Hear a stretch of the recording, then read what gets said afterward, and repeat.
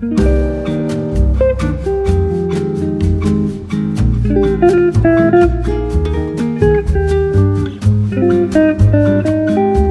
right, welcome, ladies and gentlemen, to the We're Having a Good Time podcast. My name's Dusty Slay.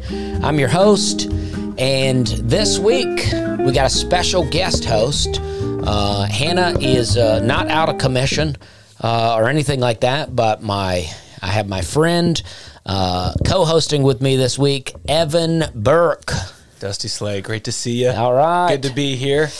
Yeah, it's very exciting. Evan just recorded an album and put out a special called Twice Removed. So it's been doing well. He posted it on YouTube, and it's just been racking up the views. So I was like, well, let's go on here. Let's talk about it. Let's talk about some stuff. Me and Evan have recorded several podcasts together that we never release. But I'm always trying to, have cigars out in the garage, and the lighting's weird, and the sound's bad. Now we're in the studio, so we're going to make it happen. One of these days, though, we're going to go through those videos and be like, this is gold. And then we're going to put those out because some fun stuff happened on those. I agree. Those are good. Yeah. Yeah, we were going to do a series of all our years in comedy or something like that. Yeah, just like those beginning years of just figuring out what we were doing on the road in Charleston, just putting shows together. Yeah, because we kind of started comedy around the same time. So we just thought we'd get on here, talk about it. Me and Hannah, this might be a bonus episode. I don't know. Me and Hannah still may do a podcast. I love Hannah on the podcast, by the way. Shout out to Hannah. Yeah, Hannah came back with a bang, We started the podcast together. Then she kind of quit comedy and then didn't want to do the podcast. And then I was just kind of bumbling along for a couple of years, just trying to keep it going. And then Hannah popped back in with some fire. Yeah, it's really great. Brought the heat. It's great. So I got big shoes to fill. I know that. Yeah.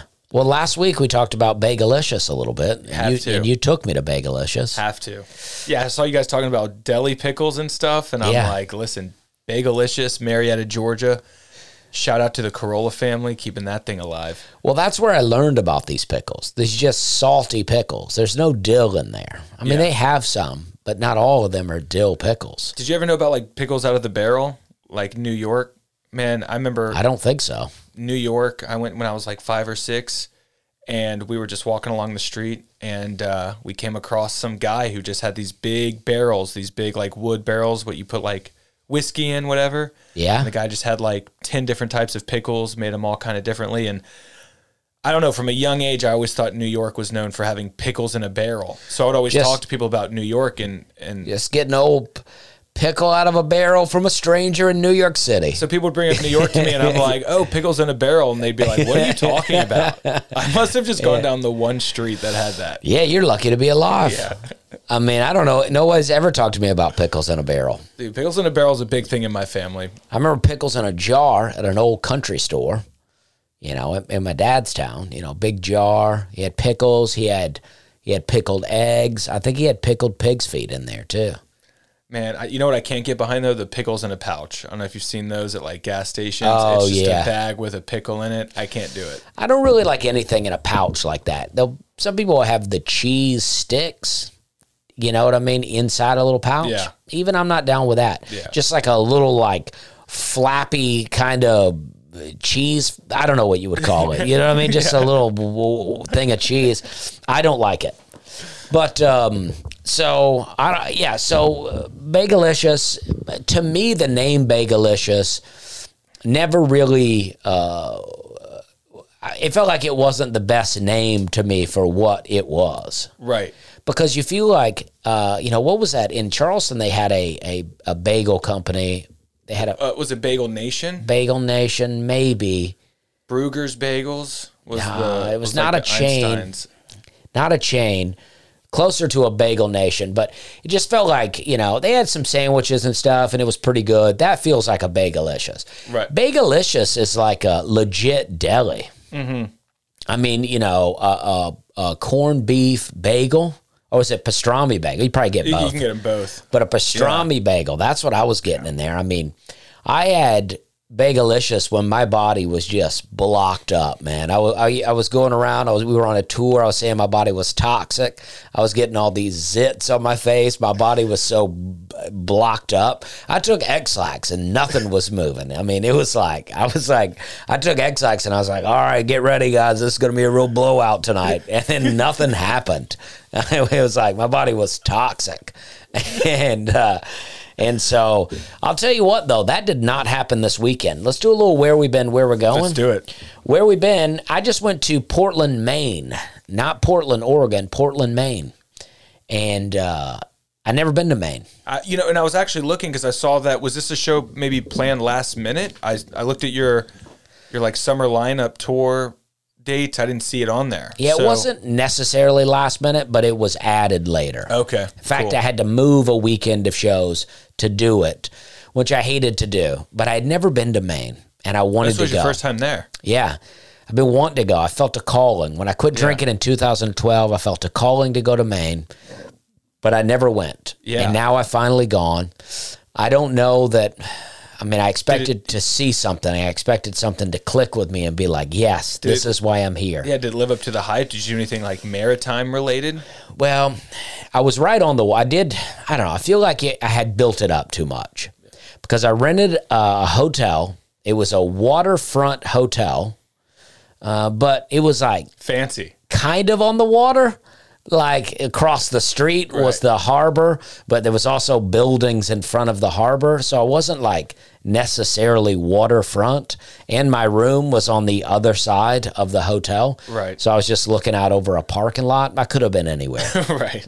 But the first day I got there, I landed and I could tell it was raining. So I was a little bummed when I landed. And then I got off the plane to discover that my bag never got loaded in Nashville. So my bag's still in Nashville. So the guy picking me up offers to take me to the mall. And I go, okay, great. And he wanted me to Google. He didn't know how to get to the mall. He wanted me to look it up. And he goes, it's the main mall in South Portland. And I'm like thinking to myself, the main mall. The main mall. I don't know any of these malls. Right. I don't know which one's the main one, which one's the not Aren't main one. Aren't they all the main malls? Right, but that's when I realized we're talking about Maine. Right. M-A-M-I-M, Maine with an E. Right. And so I got some clothes, and then I walked around a little bit. It was real rainy. Anyway, let's get to the point. How was that? 2023, you are literally going to the mall to get like a whole new wardrobe. I mean, that's a throwback activity. It is. Well, especially because I just needed to get one outfit, right? Because I thought, if the bag doesn't come, I got to do a show, right? So I need one outfit.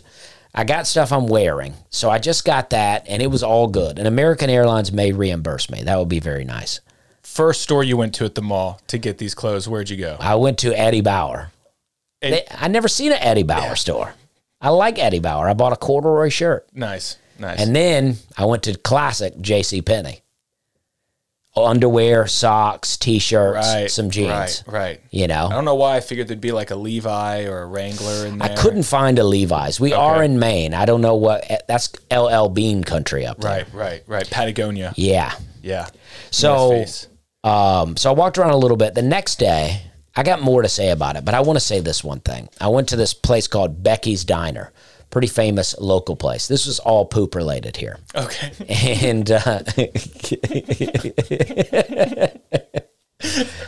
And and I had my breakfast, and it was good. It was really good, diner stuff. And then I went back to my hotel for a bit, and then I was like, you know what? I'm going to go for a walk. I put on some shorts. It was a sunny day. I'm out walking around, and all of a sudden, I started feeling in my stomach, and I'm like, oh no, I got to poop. And I don't want to be too graphic, but it didn't feel like it was going to be as solid as I'd like it to be. You know what I mean? And I'm walking around, but I'm like, I try to go into a hotel, and I was just going to, because if you're driving along and you stop at an interstate and you see a hotel, you can walk into that place. As long as you look like you know what you're doing, find the bathroom. Pretend like you're staying there. Yeah. Or pretend like you're, maybe there to see someone that stays in one of those rooms for something. Yeah. Exactly.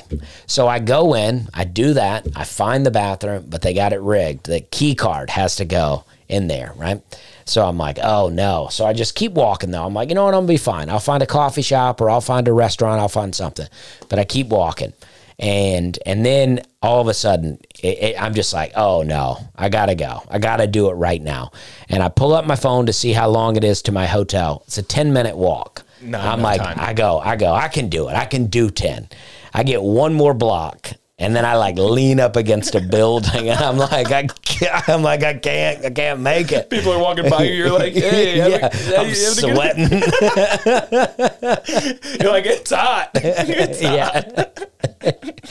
And I finally see this visitor center booth, and I go up to that lady. Basically, no, not basically. I hat in hand. I took my hat off, and I walked up to her. I go, "Do you know where there's a public restroom?" I said, "I'm really in a tight spot right here." And she was so nice. She goes, I don't think they care if you use that bathroom in that coffee shop in there. And so I go to the coffee shop. I go right to the bathroom. There's 3 people in line. And there's a guy in there. I don't know. They take forever at the coffee shops. Anyone that's using the bathroom at a coffee shop, it's not number one. It never is. No, they're drinking coffee. They're blowing it out in there. You know what I mean? And this guy...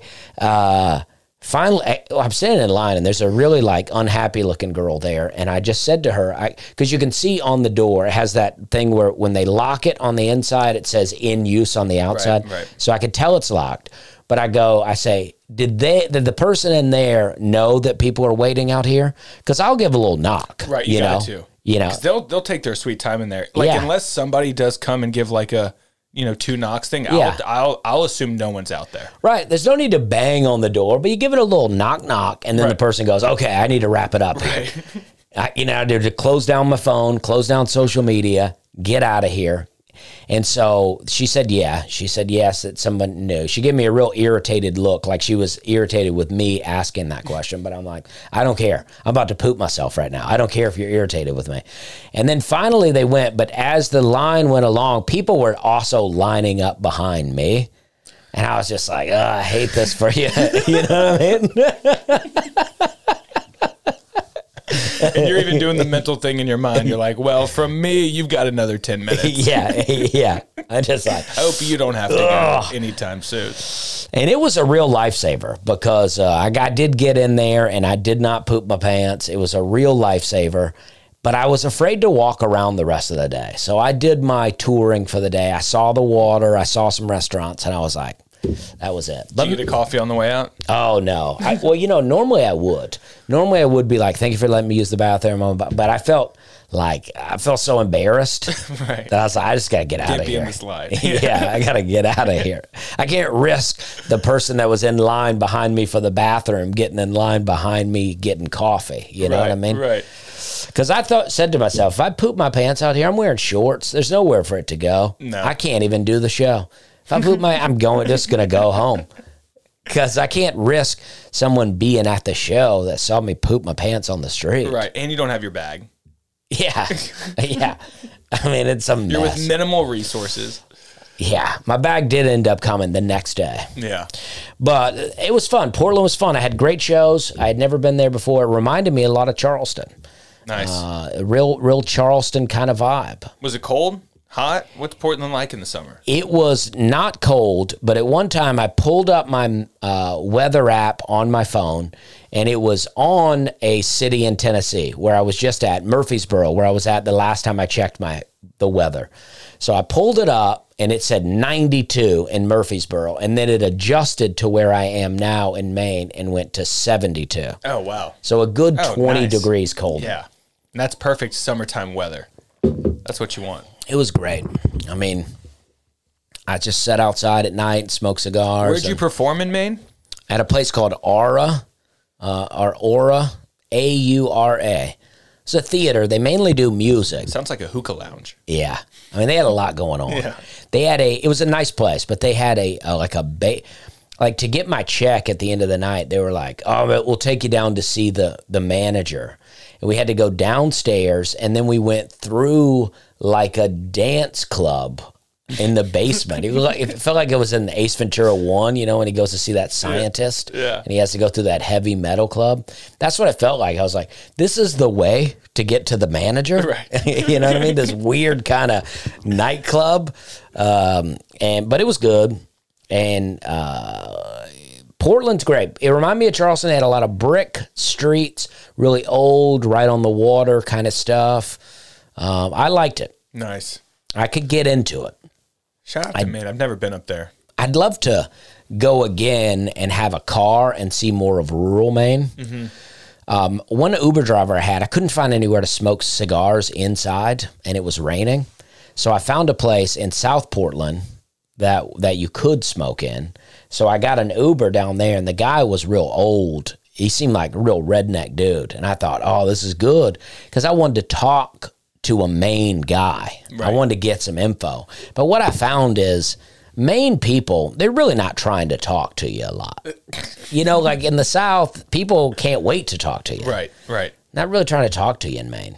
Yeah, they're like, I got a boat I got to go get on right now. Yeah. Got to go sailing. This guy was like, I live out in the country. And I go, I'm just trying to find a place out here to go smoke. He goes, I didn't think there was any places to smoke inside in the whole state.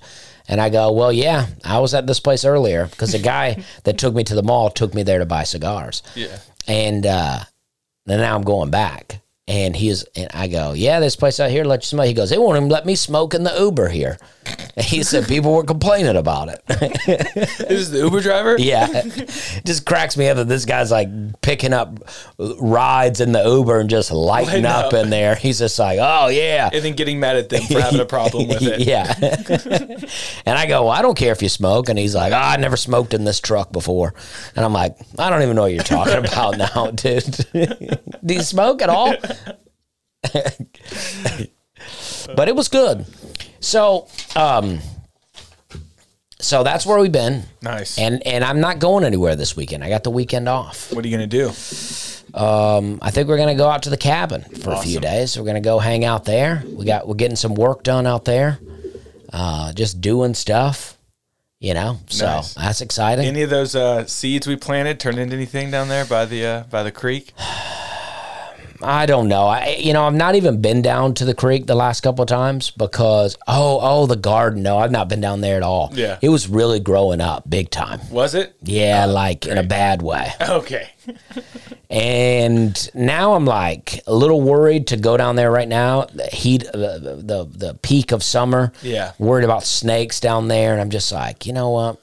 I'm just staying up here at the house. But I'll be there a few days next week. So I will go down there and just see what's happened. Cool. Yeah. You know what I mean? See what's going on. Maybe something's grown. Yeah. There's got to be something. Yeah. Maybe there's huge watermelons down there. I don't know. Maybe they're just waiting on me. I don't know. Yeah. But that's exciting. Nice. So, all right. So that's where we've been, where we're going. That gets us into to what we're going to talk about. I've been hogging the mic, but we're going to let Evan do some talking here. Typically, the podcast, Hannah just gives commentary to me just talking and talking. But I got you on here as a guest. So I want you to, be able to talk. I don't want to just talk the whole time. Yeah, let's talk. Well, let's say some stuff. So, what I did was I took some notes because I've listened to your album, watched your special. It's very good. Thank you. I like it a lot. I've listened to the album a few times, and the special looks really good. Thank you. Yeah. And shout out to the team who filmed it. Matthew Crosby, the director, Mike Purcell, the audio engineer, Marie Cecile Anderson, executive producer. I mean, just some of the people who... You're really the king of shout-outs, you know what I mean? Got to. Michael Scott Evans on the thumbnail and the album art. Well, take a little credit for yourself. It's a good album. You wrote good jokes, and it looks good. Thank you. And you know what I mean? Thanks for checking it out, and everyone that's already watched it. Thank you. Yeah. So, I know you, so I don't have to pretend like I'm interviewing somebody that I don't know. And we've already done podcasts around all of these subjects. But I want to, I know the first time you did comedy, and I would like... Well, you were there physically. Yes. Mentally. Well, yes. Yeah. I mean, I was around. I was hosting an open mic, but I was drinking. I was letting loose, So, but talk to, and you talk about this on the album, so I don't want you to give away your joke, but what led you to doing comedy? Well, yeah. I mean, I do talk about it a little bit on the album, but it was a combination of being on my high school's debate team and being in a car accident, like on my way to a debate tournament. So like being on the debate team got me into just public speaking, and part of high school debate is there's an acting component. So you're doing like theater and you're doing comedy sketches and stuff like that. And then, yeah, I got into this car accident. And that would have been. Were you any good at debate? I was very good at debate. Yeah. I was very good at debate. Actually, my first introduction to debate was my Spanish teacher in 9th grade kind of recruited me. Okay. I didn't want to join the debate team, but I was very loud, and I was kind of the class clown. And so he, after class one day, was like, "Have you ever thought about doing debate team?" And I was like, "No," but my Spanish teacher got pregnant and quit. Yeah. Yeah, and yours is giving you career opportunities. Totally. And so the first thing that I ever did in high school debate was this thing called dramatic interpretation. And it has actually nothing to do with debating or arguing. What you actually do is you basically take a play or a movie, some sort of script, and you condense it into a 10-minute monologue that you perform like the entire thing. So how can you tell an entire story that right now is written across 90 to 100 pages into 10 minutes? And my debate coach chose the screenplay book, Extremely Loud and Incredibly Close. Okay. Which I don't know if you're familiar with it, but basically it's a story about 9/11. Okay. And it's about an autistic child whose father worked in the World Trade Centers. And on September 11th, this boy decided to cut class and cut school, and his parents didn't know. And while he's home playing hooky, his father's in the World Trade Centers, he gets hit by the plane. His dad calls home multiple times to try and talk to the family one last time, but the boy doesn't answer because he doesn't want the dad to know that he's been cutting class. Oh, no. So there are these 4 voicemails that get left on the answering machine. So the boy steals the answering machine, and then he ends up going on some kind of like scavenger hunt. Some notes are left by the dad. There's like a key involved.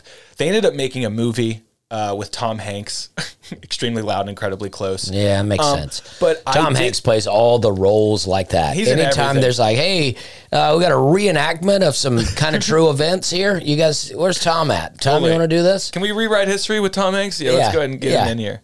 But basically, it's like we're living out Forrest Gump. Like Forrest Gump was everywhere in the past, and now Tom Hanks is everywhere in the future. Yeah. Wow. This guy's taking over. Yeah. Old Sullivan. That's another movie he did. Oh, Sully. Loosely based on a real story. I'm the captain now. Yeah. Yeah. But no, so the first time I ever... Look at me. I'm the captain now. That's what he says? Yeah, okay, I never saw the movie. But the first time I ever went to a debate tournament to like do this Extremely Loud and Incredibly Close 10-minute thing, I won first place. Oh, wow. And it kind of blew my mind. Then I started doing some of the more debate type of stuff, which is, Lincoln Douglas and Public Forum, which those are actually where there's like a prompt that's like, is civil disobedience good for changing laws in a democracy? And then you have like a pro and a con, and then you prepare both sides. You show up to your debate, you flip a coin, and then that's how you know which side you're basically arguing in that round. Oh, okay. But I was very good at debate. So I don't like that. So you would have to potentially defend something you didn't believe in. Totally. Yeah. Totally. I mean, I like that practice. Yeah. But I don't, it's like it's hard to sell or defend something you don't believe in unless you're like a psychopath kind of. Well, and now in retrospect, like I'm looking at who was judging our debate tournaments. Keep in mind, I'm in Georgia. And it's just parents. Like, it's just parent chaperones that are judging these rounds that we're doing. And now that I understand how adults think and like political viewpoints and things like that, and I look back at some of the rounds I lost and I'm like, this guy just couldn't wrap his head around the argument that we were saying. Sometimes you think that there's sort of biases going on there, even in the judging. Yeah. This weekend on Friday, I went to a comedy contest because the 3 finalists were going to open for me on Saturday. Oh, that's cool. So you went to check it out? That's cool. So I went to check it out, and the judges were just like you're saying, they're just like people in town. Right. They work for the sponsors or their friends. They don't really have any comedy experience. So they're giving scores between 1 and 10.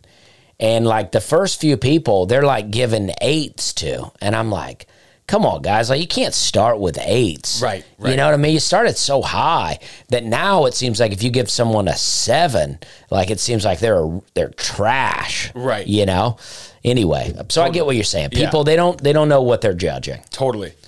So I was good at debate. But you won first place, so you got to give the judges some credit. Totally. Won first place a few times. And so, you know, I liked it. And then, my senior year of high school, we were on our way to a tournament. I ended up getting into a car accident, kind of sidelined me a little bit.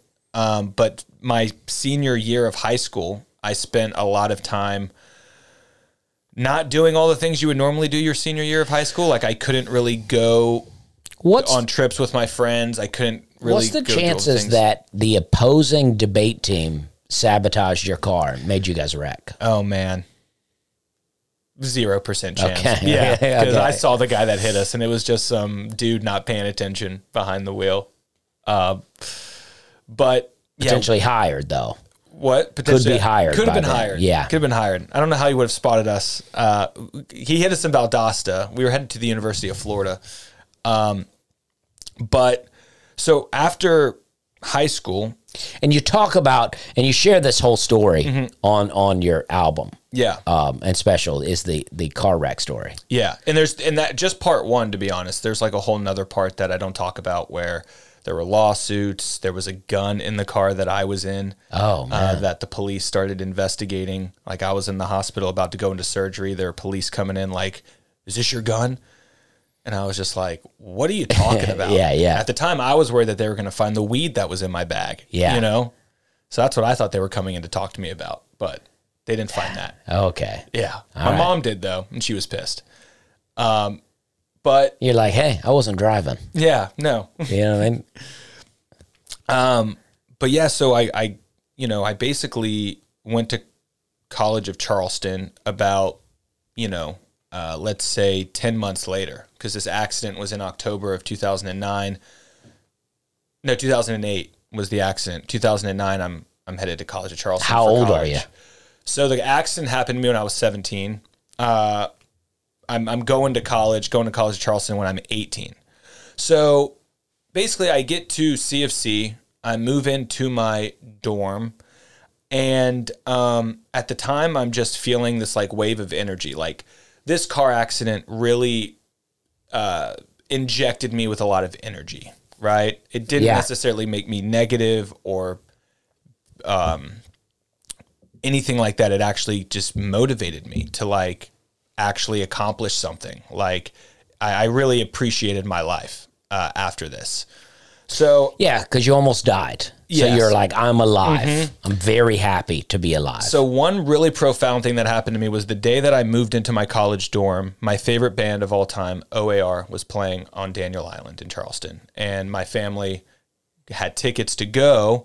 And because of this kind of rough year that I had had with the car accident, my brother reached out to the band and was like, hey, my brother's had a really rough year. We just moved him into college. We're coming to your show. Any chance you guys would like, say hello, whatever. Well, they invite us to the meet and greet, and I get to meet my favorite band, and they're super cool. They're super nice. And one element of this band's story, OAR, is that one of their biggest songs, Crazy Game of Poker, actually came out when they were seniors in high school. They recorded it when they were seniors in high school, and they kind of went viral. And then they all went to college together at Ohio State, and all through college, they gigged. Every backyard party, they did it. Every school event, they did it. Every bar, they did it. They gigged all through college, and I knew that about their story. So when I got to meet them, like the day that I moved into college, they were so nice. They were so cool. Growing up, I'd always loved comedy. I loved, the debate stuff. it just kind of made me think like, I want to try comedy, and my favorite band gigged all through college, and now look what they're doing. Let me see what I can do. So I Google places to do comedy in Charleston. Again, I've been at college like a week. Yeah. I Google places in Charleston to do comedy. Google wasn't even that good back then. No. And Theater 99 comes up. So I immediately call Theater 99. I get Brandy Sullivan on the phone, which shout out to Brandy. She's awesome. And I'm like, hey, I'm new in town. I want to try comedy. Can I do comedy at your club? She goes, well, if you want to do shows here, you kind of got to be in our classes, but we do have the Charleston comedy competition coming up, part of the comedy festival, and anyone can do that. And I was like, really? Anyone? I love that. Making that money. She's like, listen, you want to do comedy? Jump in this fast. She goes, I go, anyone? She goes, yeah. I go, how do I sign up? She goes, we just need you to, pay us $25. No joke. I walked to Theater 99. Like, I left my dorm while I'm on the phone with her. I'm walking to Theater 99. I show up there, give her my $25. And then I'm like, hey, do you know anywhere where I can practice to do comedy? Because I've never done comedy. I literally signed up for the competition having never done in 2009. Comedy. That's when this 2009. Is. Yeah. And she goes, yeah, there's a guy in town named Dusty Slay. You should hit him up. He runs a mic, downtown. At the upper deck. At the upper deck. And at the time, I didn't really know where anything was. I didn't realize that the upper deck was actually a 1-minute walk from my dorm, literally right around the corner. Oh, yeah. Could not have been closer. So Brandy gives me your number. And as I'm walking back to my dorm from Theater 99, I call you and I'm like, hey, is this Dusty? You're like, yeah, I'm probably drunk. Yeah. I'm like, I want to do some comedy. What do I need to do? You're like, nothing. Just show up. It's going to be great. Can't wait to meet you. So I'm ecstatic. I'm excited. I go back to my dorm and I start, all my friends, I start telling them, guys, I'm going to do comedy. I'm going to do comedy. You got to come to the upper deck. And everyone got so excited. It was a Monday night, that we did the open mic. I'm pretty sure we were all pre-gaming at the dorm. Everyone was having beers and stuff. People were getting really excited. And this bar is a 21 and up bar. You have to be 21 to get into the bar. Yeah. Evan's 18. Yeah. So I show up, and luckily I had a fake ID, and my fake ID was actually my cousin Michael's real ID that he had given to me. It's still scanned, hadn't expired yet. He just gave it to me, got a new license. I had the best fake ID. We also look identical. So I show up to the bar, I get in, no problem. But slowly but surely, my friends just keep dropping off. Oh, yeah. Because they either realize, they don't have a fake ID, or the bartender is kind of realizing what's going on. So I'm, just trying to figure out, how to not draw attention to myself. And just because all I want to do is the mic. So my friends are there. My friends that could get in, Kelly, Bennett, I think Britta, shout out to y'all. Y'all were there that first night. Where it was a fun mic. You were hosting. And I just remember when I went up, I had a couple of stories that I wanted to tell. One of which is on my album, the cell phone incident. Oh, yeah. I told a version of that the first time that I ever did comedy. But I just remember being on stage and I just kept going and I just kept going and I just kept going and I just kept talking, and I was waiting for someone to tell me to get off.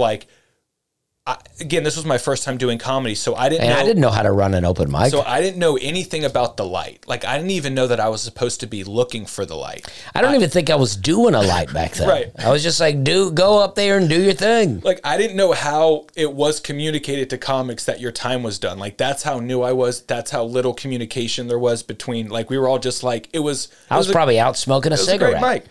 So I just remember I'm up there and I'm talking. And I did 18 minutes. Wow, first time. First time I just talked I remember looking at the video back, I looked at how much time I did 18 minutes, and I only got off stage because you walked up the stairs, and I was like, well, Dusty's back, so I guess that's my time. And oh my gosh, I don't think I was any good. I mean, I think I was keeping the audience's attention. Yeah, but nobody's really good their first time. But I got the bug that night. I remember calling my mom the next day, just being like, Mom, I'm going to finish. I just nearly did a half hour here. Well, I called my mom, and then I called Comedy Central. I was like, Comedy Central, I think you need me for your Comedy Central. I'm 12 away from a half hour here, and this is my first time. But I called my mom, and I said, Mom, I'm going to finish this college thing, but I'm going to be doing comedy the whole time that I'm here, just so you know. And she at the time was very worried about that. But that's the first time that I ever did comedy. What did you do? What was your other joke? Did you do the jerk it Burkett joke? Yeah, I was doing the jerk it Burkett joke. I was doing a joke about how my Uncle Charlie had given me some Playboys when I was younger, and then in middle school, I decided to start selling them to my friends, ripping out pages, making menus, selling them for 50 cents, $1. And that's real entrepreneurship.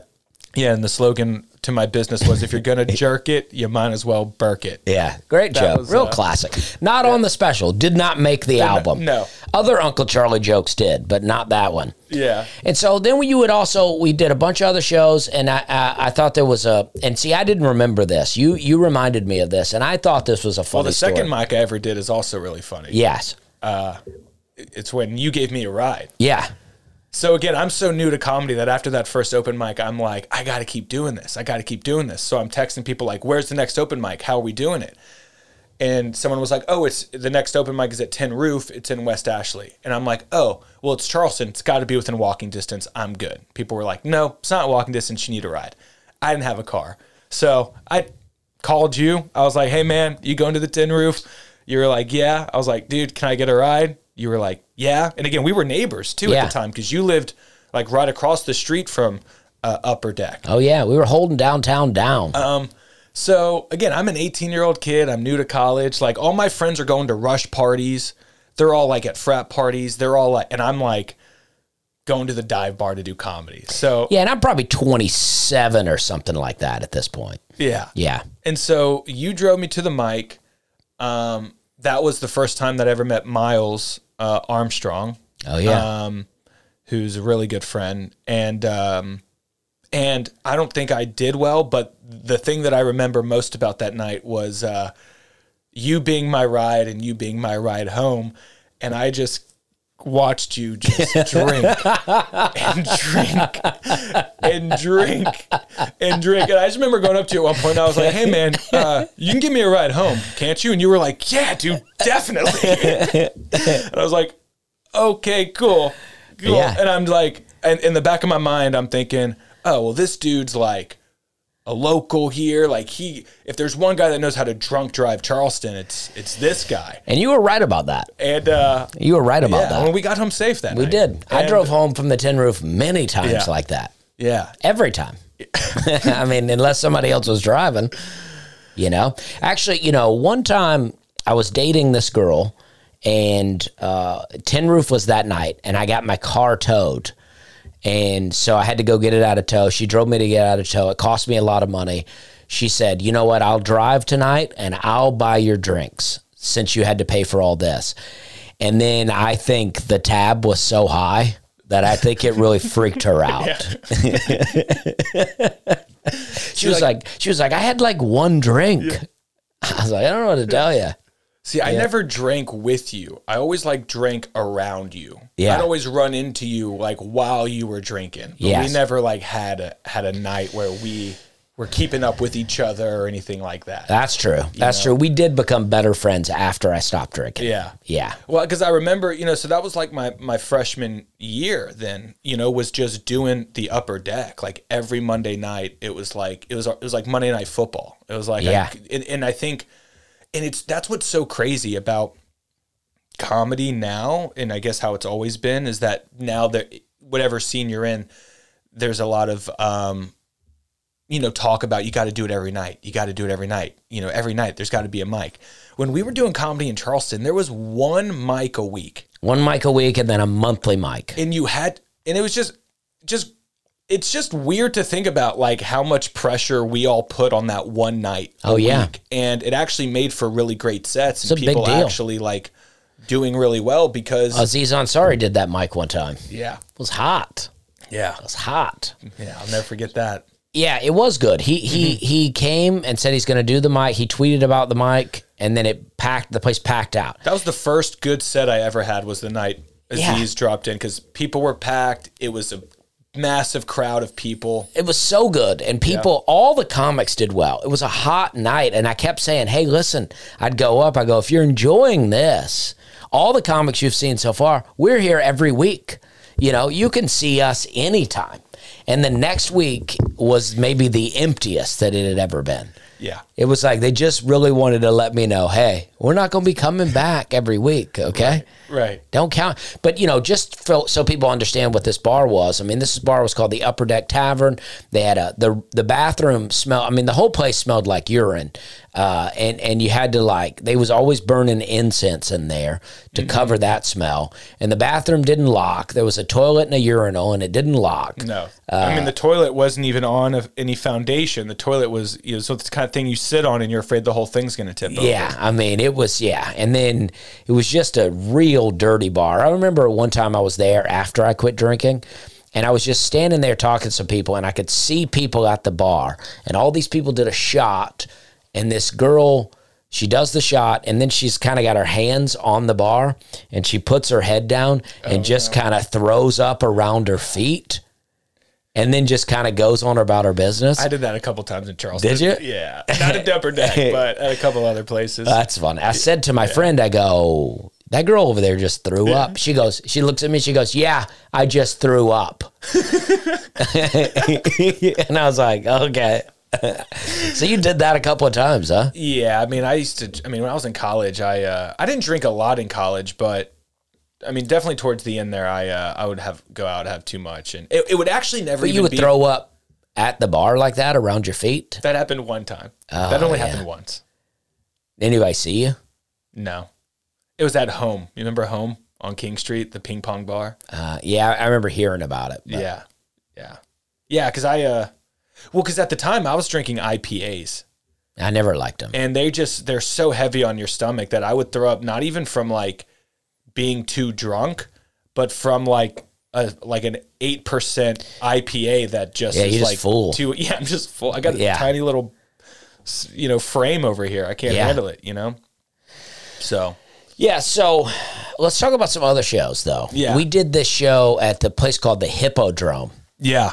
The Hippodrome used to be this movie theater. I remember seeing some 3D wildlife movie. I saw Superman there one time in 3D. I saw Star Wars there in 3D, I think. Yeah. It was a pretty massive place. Totally. But the theater shut down, and so they started doing stand-up shows there. Yeah. And it all started because I ended up joining a fraternity in college. I ended up joining AE Pi, the Jewish fraternity. I ended up putting on a philanthropy event at Theater 99 that did really well. Most of the time they would put on charity events for the fraternity and they would lose money. Yeah. All for a good time. And I actually produced an event where we ended up actually having money to donate to the charity. Big time. So they were like, we got to do it again. We got to do it again. So we're like, let's find a venue. And, the Hippodrome, this IMAX theater at the South Carolina Aquarium. Yeah. Yeah. Closed down. They turned it into a performing arts space. And we just started putting on comedy shows there. The guy Andrew Walker, he's the guy who took over as their director of programming. He ran the Jailbreak Festival as well, which is kind of how we got connected. But I think the first event I ever did at the Hippodrome wasn't even a comedy show. It was Andrew let my fraternity throw a Super Bowl party at the IMAX theater. Oh, wow. So we turned the Super Bowl on, watched it on an IMAX screen, and we just played beer pong in the lobby. And he just, he was he just asked for a set amount of money. And he was like, whoever wants to come can come. He was just trying to secure guaranteed money any way he could. Oh, yeah. Yeah. Well, we did a show one time that you put together. I believe you put it together, and it was we have a poster with all the names, but it was Joe Torre, right? Yes. Yeah. Oh my gosh, Joe Torre and Funny Man McGriff. Yeah. And then there was one other guy. Funny Man McGriff, Joe Torre. I'm trying to remember who the other guy was. Joe Pulowski? Something like that. Yeah. And Skidoo Cape, Skidoo K put that show on. Okay. Yeah, it was a grown and sexy the show. Poster, it's so funny. It's three black guys. They're the main ones of the show. And then you see me and Evan in kind of the background of the poster. And I don't know, we were just the openers, but it was fun. It was fun for us. They drew a pretty good crowd. Yeah. Not a huge crowd, but they did a pretty good crowd. And I remember being up there telling these jokes. I had this one joke, and people would always read the joke all wrong. Because when I was growing up, there used to be this, there was this jail in my dad's town in Lafayette, Alabama. And in this jail, there was always people outside playing basketball. That was all they could do outside was play basketball. So I had this joke where I would say, I don't like to run. Matter of fact, if you see me running, I appreciate if you'd stop and pick me up. I'm probably in some kind of trouble. And then I would say, well, I forget the other one. It was hey man, you want to go lift weights? Oh no, boxing. Boxing was the second one. I said, you want to box? I said, oh no. Matter of fact, if you see me boxing, I appreciate if you'd stop and break that up. I'm probably in some kind of trouble. And then the old one was basketball. They would say, you want to play basketball? And I'd say, nah man, I don't want to play basketball. Matter of fact, if you see me playing basketball, I appreciate if you'd stop and try to bail me out of jail, right? And I'm definitely in some kind of trouble. But everyone would view that all the wrong ways. And and they would make it out to be a race thing. And I was like, oh, I'm just talking about my experience. And I felt like people in jail only play basketball. So I changed it to lifting weights, and it still accomplishes the same goal without people thinking those things. But I was doing those jokes at this show, which was a mostly black audience. And I'm up there, and I do the running joke. It crushes. I mean, it is hot. I do the boxing joke. Boom, another big hit. I do the basketball joke, complete silence. And I go, oh, yeah, I didn't like that, huh? And this lady yells out, no, you messed up. Oh, my God. But it was so fun, though. Yeah, that was a good one. We did 2 shows that night at the Hippodrome. I don't know if you remember that. It ended up being 2 shows. Yeah, a long night. Yeah, the second one was not good, right? No. I remember that Joe guy had a great joke. He goes, who promoted this show? Hush Hush Productions? Well, I just remember, I think it was a 7 and a 9:30 show. And the 7 o'clock show was still going on at 8:50, and people were walking in for it. I'm like, what is happening out here? I feel like we even said, one of us said, if you're late, if we didn't start late, you've showed up so late that you missed the show. The show would have been over. Yeah. So then you mentioned Jailbreak, and you did, that was a thing you hosted for a few years. What was that all about? Yeah, so Jailbreak was a indie music and arts festival in Charleston. One of the coolest things, it happened at the Old City Jail, downtown Charleston on Magazine Street. They do ghost tours there. Really old, haunted structure. Looks like a castle. But they would do a music and arts festival there. And actually, my girlfriend, Mary Alice, showed art there a couple of times in the early, Jailbreak 1 and 2, I think. And then right around Jailbreak 4, I just had a conversation with Andrew Walker, the guy who ran it. And I was like, yeah, we should do a comedy room. There's a good comedy scene here. And so he let us do it. And, man, the comedy room at Jailbreak ended up becoming one of the biggest. It took over. It took over. It absolutely took over. It was cool. It was so cool. It was cool because there were just so many people that probably would never come to a comedy show in Charleston that were able to see what the comedy scene was up to, see how individuals were standing out and building their own kind of names and reputations. And I don't know, in the back of my mind, while we were doing those Jailbreaks, I always had it one day people are going to talk about the comedians that they saw at Jailbreak. They're going to be like, I remember seeing that guy in a tiny room packed in with 60 people back when. Do you think they do? I think they do now. Okay. I think there's some people, we did some cool stuff. Well, Jailbreak was really fun. I mean, I remember having some good shows, but I just remember that room being hot. But I also had some questionable shows. I had a lady, basically an old lady, kind of heckle me the whole time one year. Why did you host one year? Yeah, the hosting. The hosting that year, something happened with the timing where it was like there was no break in between. It was just like a continuous, like it was like hours long. It just kept going, and it was hot, and there's a lot going on. Yeah. Oftentimes with shows like that, we put our friends up, and we give everybody 20 minutes or something, and they really need 5. Right. They can't do 20, and so it really drags it out. Well, the first 2 years I think were great because it was like I got to choose who I wanted to do it, people that could do the 15, 20, 25-minute long set. And it was like that. As the years went on, definitely became more of like how do we include everybody into this kind of thing? So everybody got a spot, and everybody doesn't deserve a spot. No. You know what I mean? Like some people are like, I never get booked on that show, and it's like, well, there's a reason, you know? Totally. It's like you gotta work it. You know what I mean? You gotta be working it. Yeah. But Jailbreak was huge in terms of us, I'd say, like getting some attention and recognition from like the local art scene. Yeah. I feel like comics are always like, we're always like trying to be like, hey, we're artists too, guys. Mm-hmm. Put us in stuff. Think of us when you think of art. Totally. We're really, because they think we're just up there talking, but that's the hardest stuff. But then we were also focused on getting out there on the road. I mean, I remember we did that show at William and Mary. Well, on that, like, let's before, like, you were head of a fraternity or whatever, right? And it seems like, and that doesn't really seem like who you are. Yeah, I was president of the Jewish fraternity at College of Charleston. I didn't even want to join the fraternity, if I'm being honest. But my freshman year, first semester when everybody was pledging and all that stuff, I didn't really do any of that. And I kind of saw all of the other young Jewish men that were pledging, and I was like, I'm good right now. And I was doing comedy. I was like, this is what I want to do.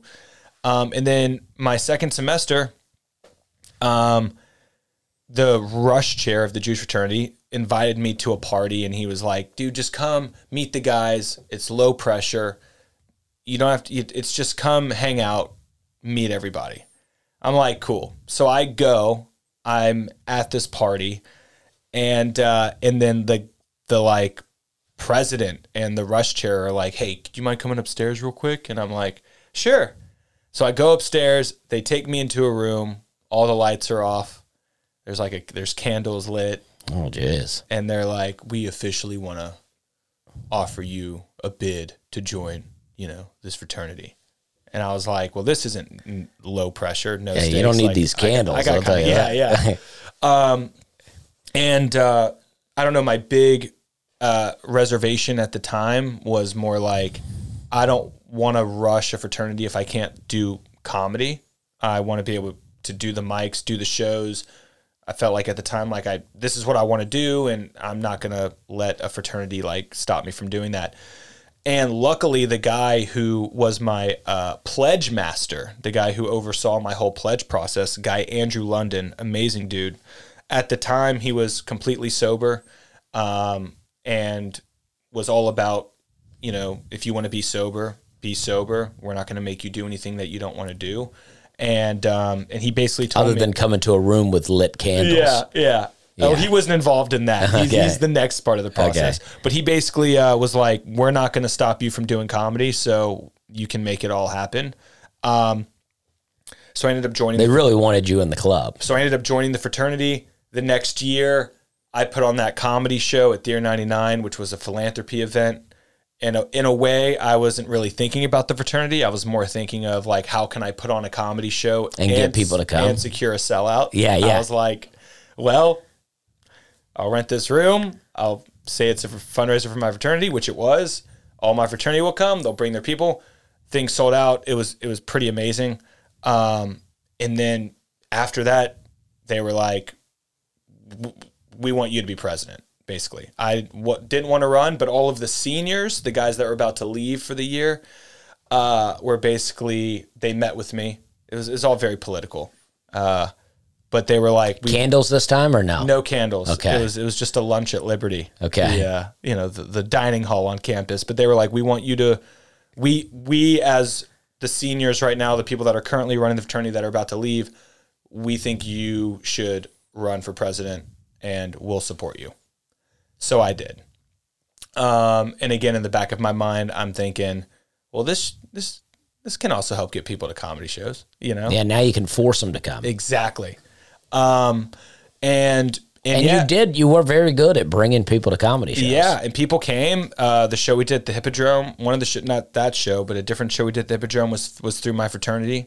And then, I would go to these like... Oh, I remember that one. That was with... Mario Torre. Yeah. A lot of Torres at the Hippodrome. A lot of Torres, yeah. And then, I would go to these like conferences, these fraternity conferences, and while I was there, I would talk to all these guys that go to these other schools, and I would try and convince them like, hey, I put on a fundraiser for my fraternity at my college. I should come. Let's come do it at yours. Let's come do it at yours. And I would try and pitch it. And actually, one school did bite on that offer for us to come. For me to come do a fundraiser. And this was after we got that show after you, because I quit drinking and then I was about to quit comedy. I was really considering not doing comedy, but I had already agreed to do your comedy contest at the Hippodrome. Yeah. Or something you were putting on. Parade of Fools. Parade of Fools, yeah. And so I did that, and then I won that, and I was so pumped. I was like, all right, I'll keep doing it. Yeah. And then shortly after, we got this gig. Yeah, it was at William and Mary College in, Williamsburg, Virginia.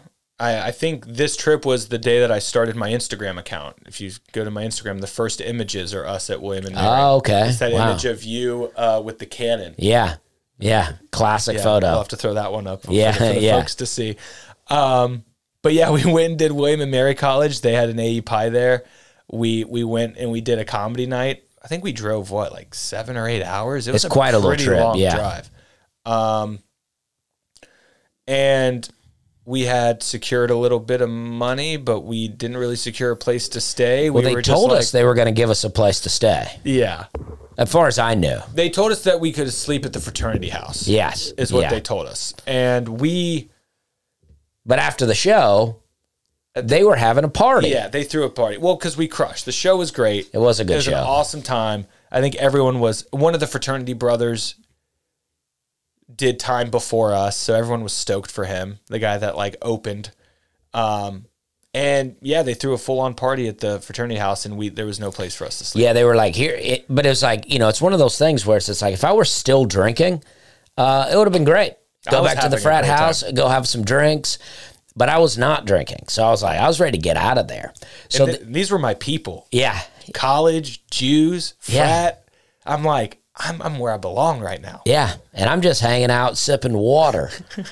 I didn't even have cigars back then. At least now I'd have gone out on the porch and had a cigar. Yeah. But so these other guys let us stay at their place. Yeah. These two guys were like, you know what, you can stay at our place. So they just gave us a key, or however, they told us how to get in. So we go there. And I was not really doing weed at the time, but we got there. Evan had some. We put on a movie. He gets on one couch. I get on the other. We're basically down in our underwear inside some sleeping bags, ready to watch a movie. I take a little toke. Evan takes a couple of tokes, and we're settling in. We had a great night, great show. This was our first. We got paid pretty well for a charity event for our first comedy. We were just wow. Yeah, we felt like we had just gotten away with something. It felt good. Yeah. And we were like, we're going to watch some of this movie, but we'll just fall asleep watching it. Yeah. And then all of a sudden we hear the door, and the two guys come home that live in the place. They come home with two girls.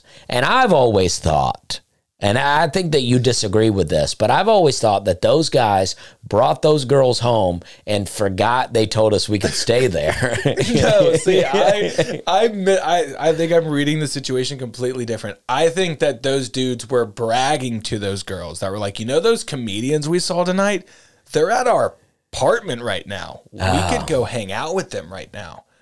And maybe that was my, at the time, overinflated ego, thinking that they thought that we were that cool. Yeah. I thought in their mind, they're like, no, let's go back and hang out with those comics. Maybe they'll just talk at us some more and make us laugh. And either way. Because when they got back, they sat on the couch with us. Right. And watched, and we had to shimmy our bodies up in the sleeping bags, shirtless, and just make room Yeah, like they sat down in a way that like they didn't notice we were laying down. And we had to like slowly come to the realization that they weren't going away. Yeah. And we had to sit up and we watched that whole movie. They were talking. None of us wanted to watch the movie. We were just putting on something to pass out to. Yeah. Well, because both of us also had shows the next day. Yeah. You had a show. I had a show with Afro Man. Yeah, you're opening for Afro Man. I was opening for hip hop superstar Afro Man. Yeah. And you were, I think, doing a stand-up get down or something. Maybe so. Yeah. I just remember we went to a Shoney's that day. Yeah, that morning. Breakfast buffet. Yeah. And I remember going to get like a pancake or something out of the pan, and they took it and then put a fresh one in. But I just remember thinking, wow, you just threw away what I was about to eat. Yeah. Like with the food you're like, this is trash. Don't eat this. It's so funny though, that Shoney's feels like yesterday. The show and the thing with the people, that feels like forever ago. But for whatever reason, that meal at Shoney's kind of feels like yesterday. Well, it's like I feel like we were like so pumped because we had somewhere in our childhood good memories of a Shoney's breakfast buffet. Yeah. And that's long gone. Yeah. I mean, this was, 10 years ago, and it was long gone then. Yeah. All right, so let's end with talking about some Seaside stuff. Yeah. So, later on down the road, after William and Mary, me and you started doing this radio show, internet radio show called... The 3-Hour Comedy Hour. Yeah, 3-Hour Comedy Hour. And for Kinetic Hi-Fi, some kind of... internet radio. You go down in West Ashley to this weird little house, and we would sit in this room, and they had it all set up, and we would just talk on the radio. It's basically like before podcasts were a thing. Yeah. That's basically what we were doing, but for 3 hours, 2 nights a week. Well, and we didn't realize what we had. We could have been recording a podcast that whole time. I know. We had perfect audio, perfect equipment. I know. We had no idea what we had. Because we were just concerned about people listening on the radio. I wish we had those recordings now. I'd love to put some of those out. Just a lot of us being like, just a lot of us giggling. Yeah. Yeah. Well, especially on a Tuesday. Tuesday, I would work at Hyman's. And I was only riding a bike back then. Yeah, so I was working at Hyman's, and then I would bike down to the Mellow Mushroom where I would host trivia for 2 hours. And then after that, I would bike down to the radio station where we would host this until 1 a.m. from 11 p.m. to 1 a.m. I think it was 10 p.m. to 1 a.m. Yeah. The 3-Hour Comedy Hour. And, I'd be biking home at 1 a.m., but it was great, though. Yeah, we had some guests I was in really good shape. And and that was just fun because it gave us something to do. We brought comics on. It was next to a Freemason lodge, and they would have parties late at night that we would just... Probably a lot of candles lit in a room. Yeah. That life, But we had a roast. We tried to do a roast battle of the 2 worst comics in town. Yeah. And then we really built it up. We actually had a lot of viewers that night relative to the other nights. And it was awful. I don't know why we thought it'd be good. We thought the 2 worst comics roasting each other would be Ace funny. Allen versus Kevin Sheridan. Yeah. But they were never good at writing jokes. So, Ace Allen messaged me the other day. He said he tried comedy again for the first time. He used his real name. I won't say his real name, but he used his real name. And, I really wanted to we did a real build-up of the return of Ace Allen at one show. I mean, it was like... I wanted to do a documentary on the return of Ace Allen. I wanted to do like a mockumentary. Yeah. But anyway, so while we were doing that, you got... I got hooked up with Taylor Gates. Taylor Gates. Yeah, a guy, very nice guy who's done very well for himself. But I'll just make fun of him a little bit here. When we first did these Seaside shows, he's driving us down there and he goes, "Get ready to quit your jobs, guys. I'm about to hook you up." I mean, he had a whole plan. I don't know what his plan was, but we were about to be professional comedians. Yeah. So my buddy Taylor, there were so many people that were like, "You got to meet this guy Taylor. He does stuff. You do things. Like, you guys got to connect." So I met with Taylor, and he was just a guy who had so many ideas at the time. Was working on some sort of gluten-free, sugar-free liquor that like his mom, who's a nutritionist, had just kind of created. He was building his own businesses, all this kind of crazy stuff. But he was like, "Yo, dude, my family, goes down to Seaside, Florida every summer. 30A, 30A, if you're familiar with that. If you don't know Seaside, it's 30A, right in between Destin, Panama City. It's where they filmed The Truman Show. Yes. And cool little utopia town, resort town. But he was like, we go down there every year. They have a small little black box theater. They're never doing anything comedy for adults. It's all very for the kids. It's all very show play type thing. He's like, I think that they could rally around some comedy. So I was like, let's try it out. Why not? I mean, we were doing anything and everything. And we were like, worst case scenario, we get to go down to this beautiful beach town in Florida and hang out for a few days. So we go, and I guess Taylor's family has been going down there a very long time. I think they were renting like the biggest house in Seaside. Right, I think it was the biggest. It was very nice. So we get there. 3 stories, I think, with a rooftop. Yeah. We get there and we're immediately like, oh, this is where we're at. And I just remember our room was, because we were staying with Taylor's family. We got there on like a Friday and our show was Sunday. Yeah. So we had a couple of days to hang. Yeah. And we were staying with Taylor and his family. They were very gracious to let us stay, but we ended up staying in the room at the bottom of the house, the basement room for the kids with the like child's bunk beds in there. And it was me, you, and Vince. We were like each in our own little bunk bed. Yeah, yeah. We were like the help there. We had that kind of bunking situation going on. But I just remember Taylor's family being very interested in us and skeptical. Yeah. Like we had a family dinner with all of them. Aunt Susan, Uncle Richard. They had lobster or crab legs and steak. And I mean, this was back when I was eating pork and shellfish and I was getting into it. But I just remember them asking us questions like, so how long have I been doing comedy? Like, what do you know, like I don't know. They were just asking us all of these questions we didn't really have answers to. Yeah. They were really interrogating us in a way like we were there to date their daughters. Yeah. You know? But I was into it. I mean, at the time, I had won the Charleston comedy competition, and I was feeling very confident about my comedy. And we were just hanging out down there. I mean, 30A's got all these, they had a cool coffee shop. They had all these, and we'd not worked the road very much at all. Yeah. They had all these food trucks out there. Not really food trucks. I think they were pretty stationary. Yeah. Then the nice beach. And the whole thing was really great. And then that Sunday, we had 2 shows. And we packed them out, man. I mean, people were sitting up in... They oversold the show. They oversold it. I mean, it was packed. And those shows were hot. Yeah. And we chased that dragon for the next 4 or 5 years, man. I just remember we thought, like, oh my gosh, like, we oversold. We can come back every year, 4th of July, and it's going to be a sellout. I remember the next year we did a photo shoot to do a poster. Yeah. And those photos actually turned out really great. They were great. The next year we did like 5 shows and we were charging like $20. And I just remember we pull up to the first show of the weekend and we're like, how are ticket sales? They're like, we haven't sold a ticket for tonight. Because the first show we were going to do was a 10 p.m. show. Yeah. And it's just, everyone's in bed by then. It was just the people that worked at the theater at the show. So the second time we went back, our first show, no one came, and we just performed for the theater staff. But it was one of the most fun times. It rained the whole time, and we were staying this time. This time we didn't have Taylor Gates' family to stay with. Right. So we were staying at the apartment that they had for the other actors of the theater. So they just let us stay with them for the week.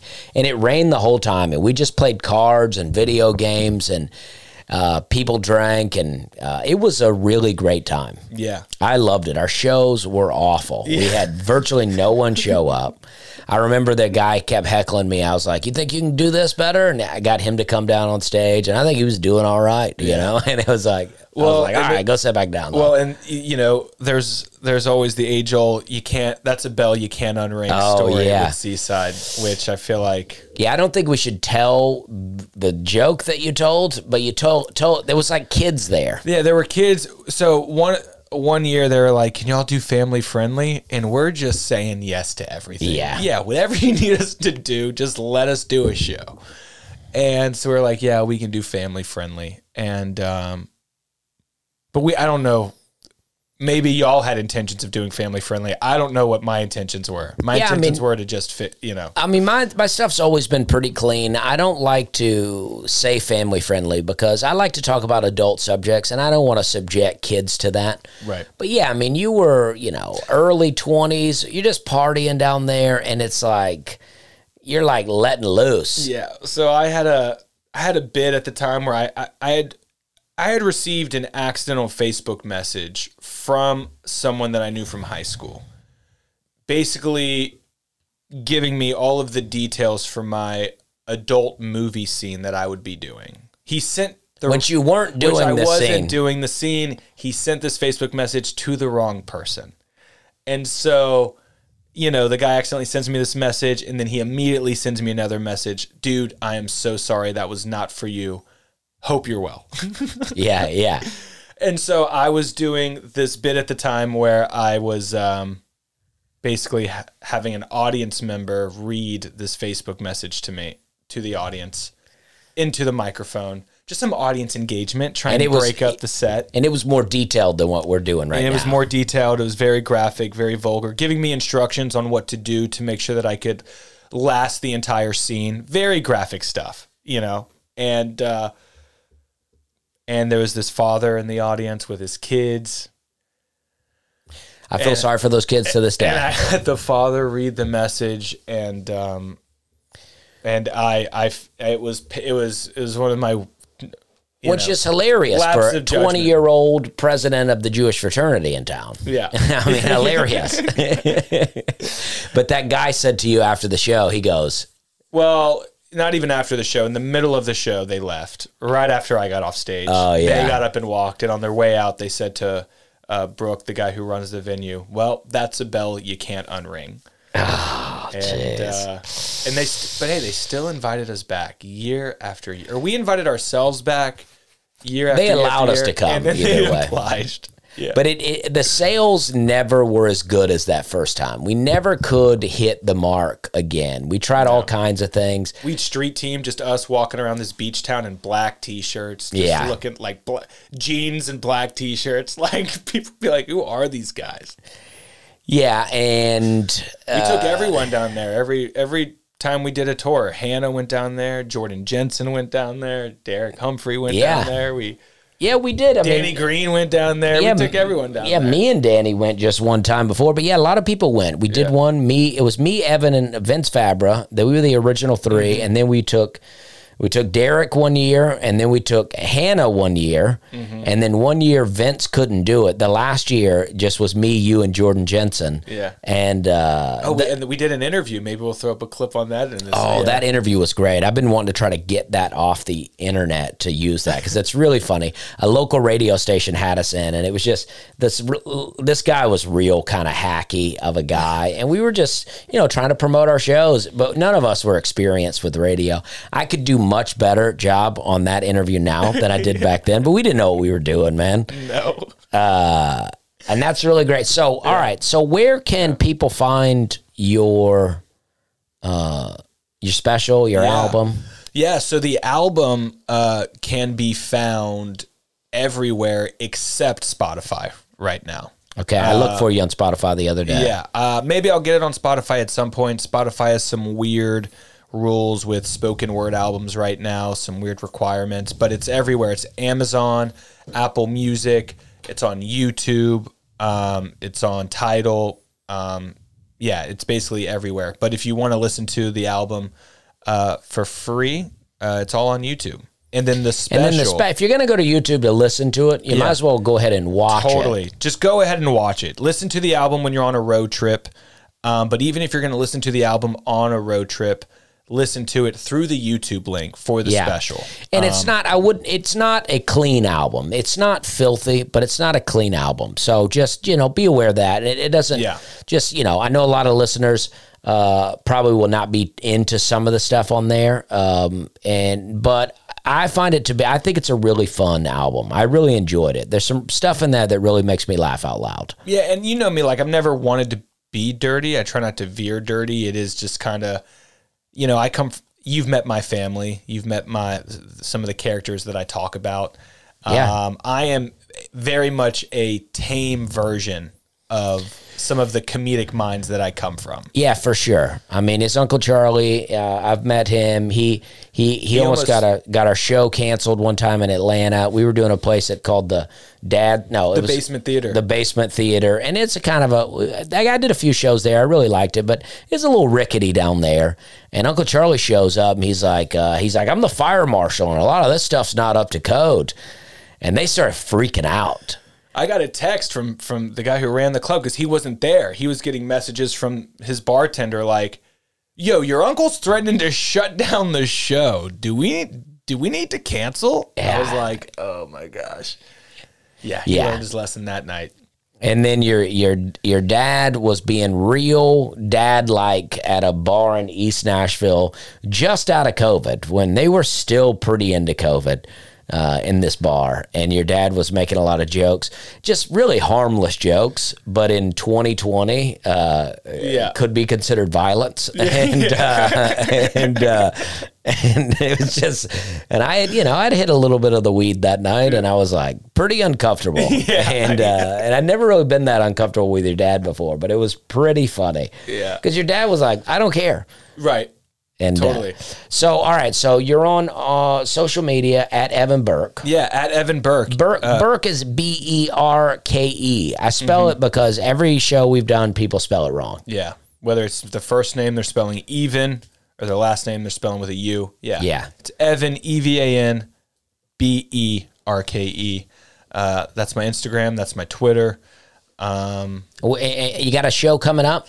Yeah, so I am doing Asheville, North Carolina. I'm doing that the first weekend of October, which I'm really looking forward to. All right. Friday, October 6th, doing Asheville. And in the meantime, I think I'm going to go to Atlanta for a little bit. My mom's having some hip replacement surgery. All right. So I'm going to just make sure that she's doing her exercises, up and moving. Yeah. So that'll be my September. All right. But yeah, go check out that special. Maybe do some spots while you're in Atlanta. Totally. Yeah. I'll be doing spots in Atlanta. I always post on Instagram whenever I do a show on my stories. All right.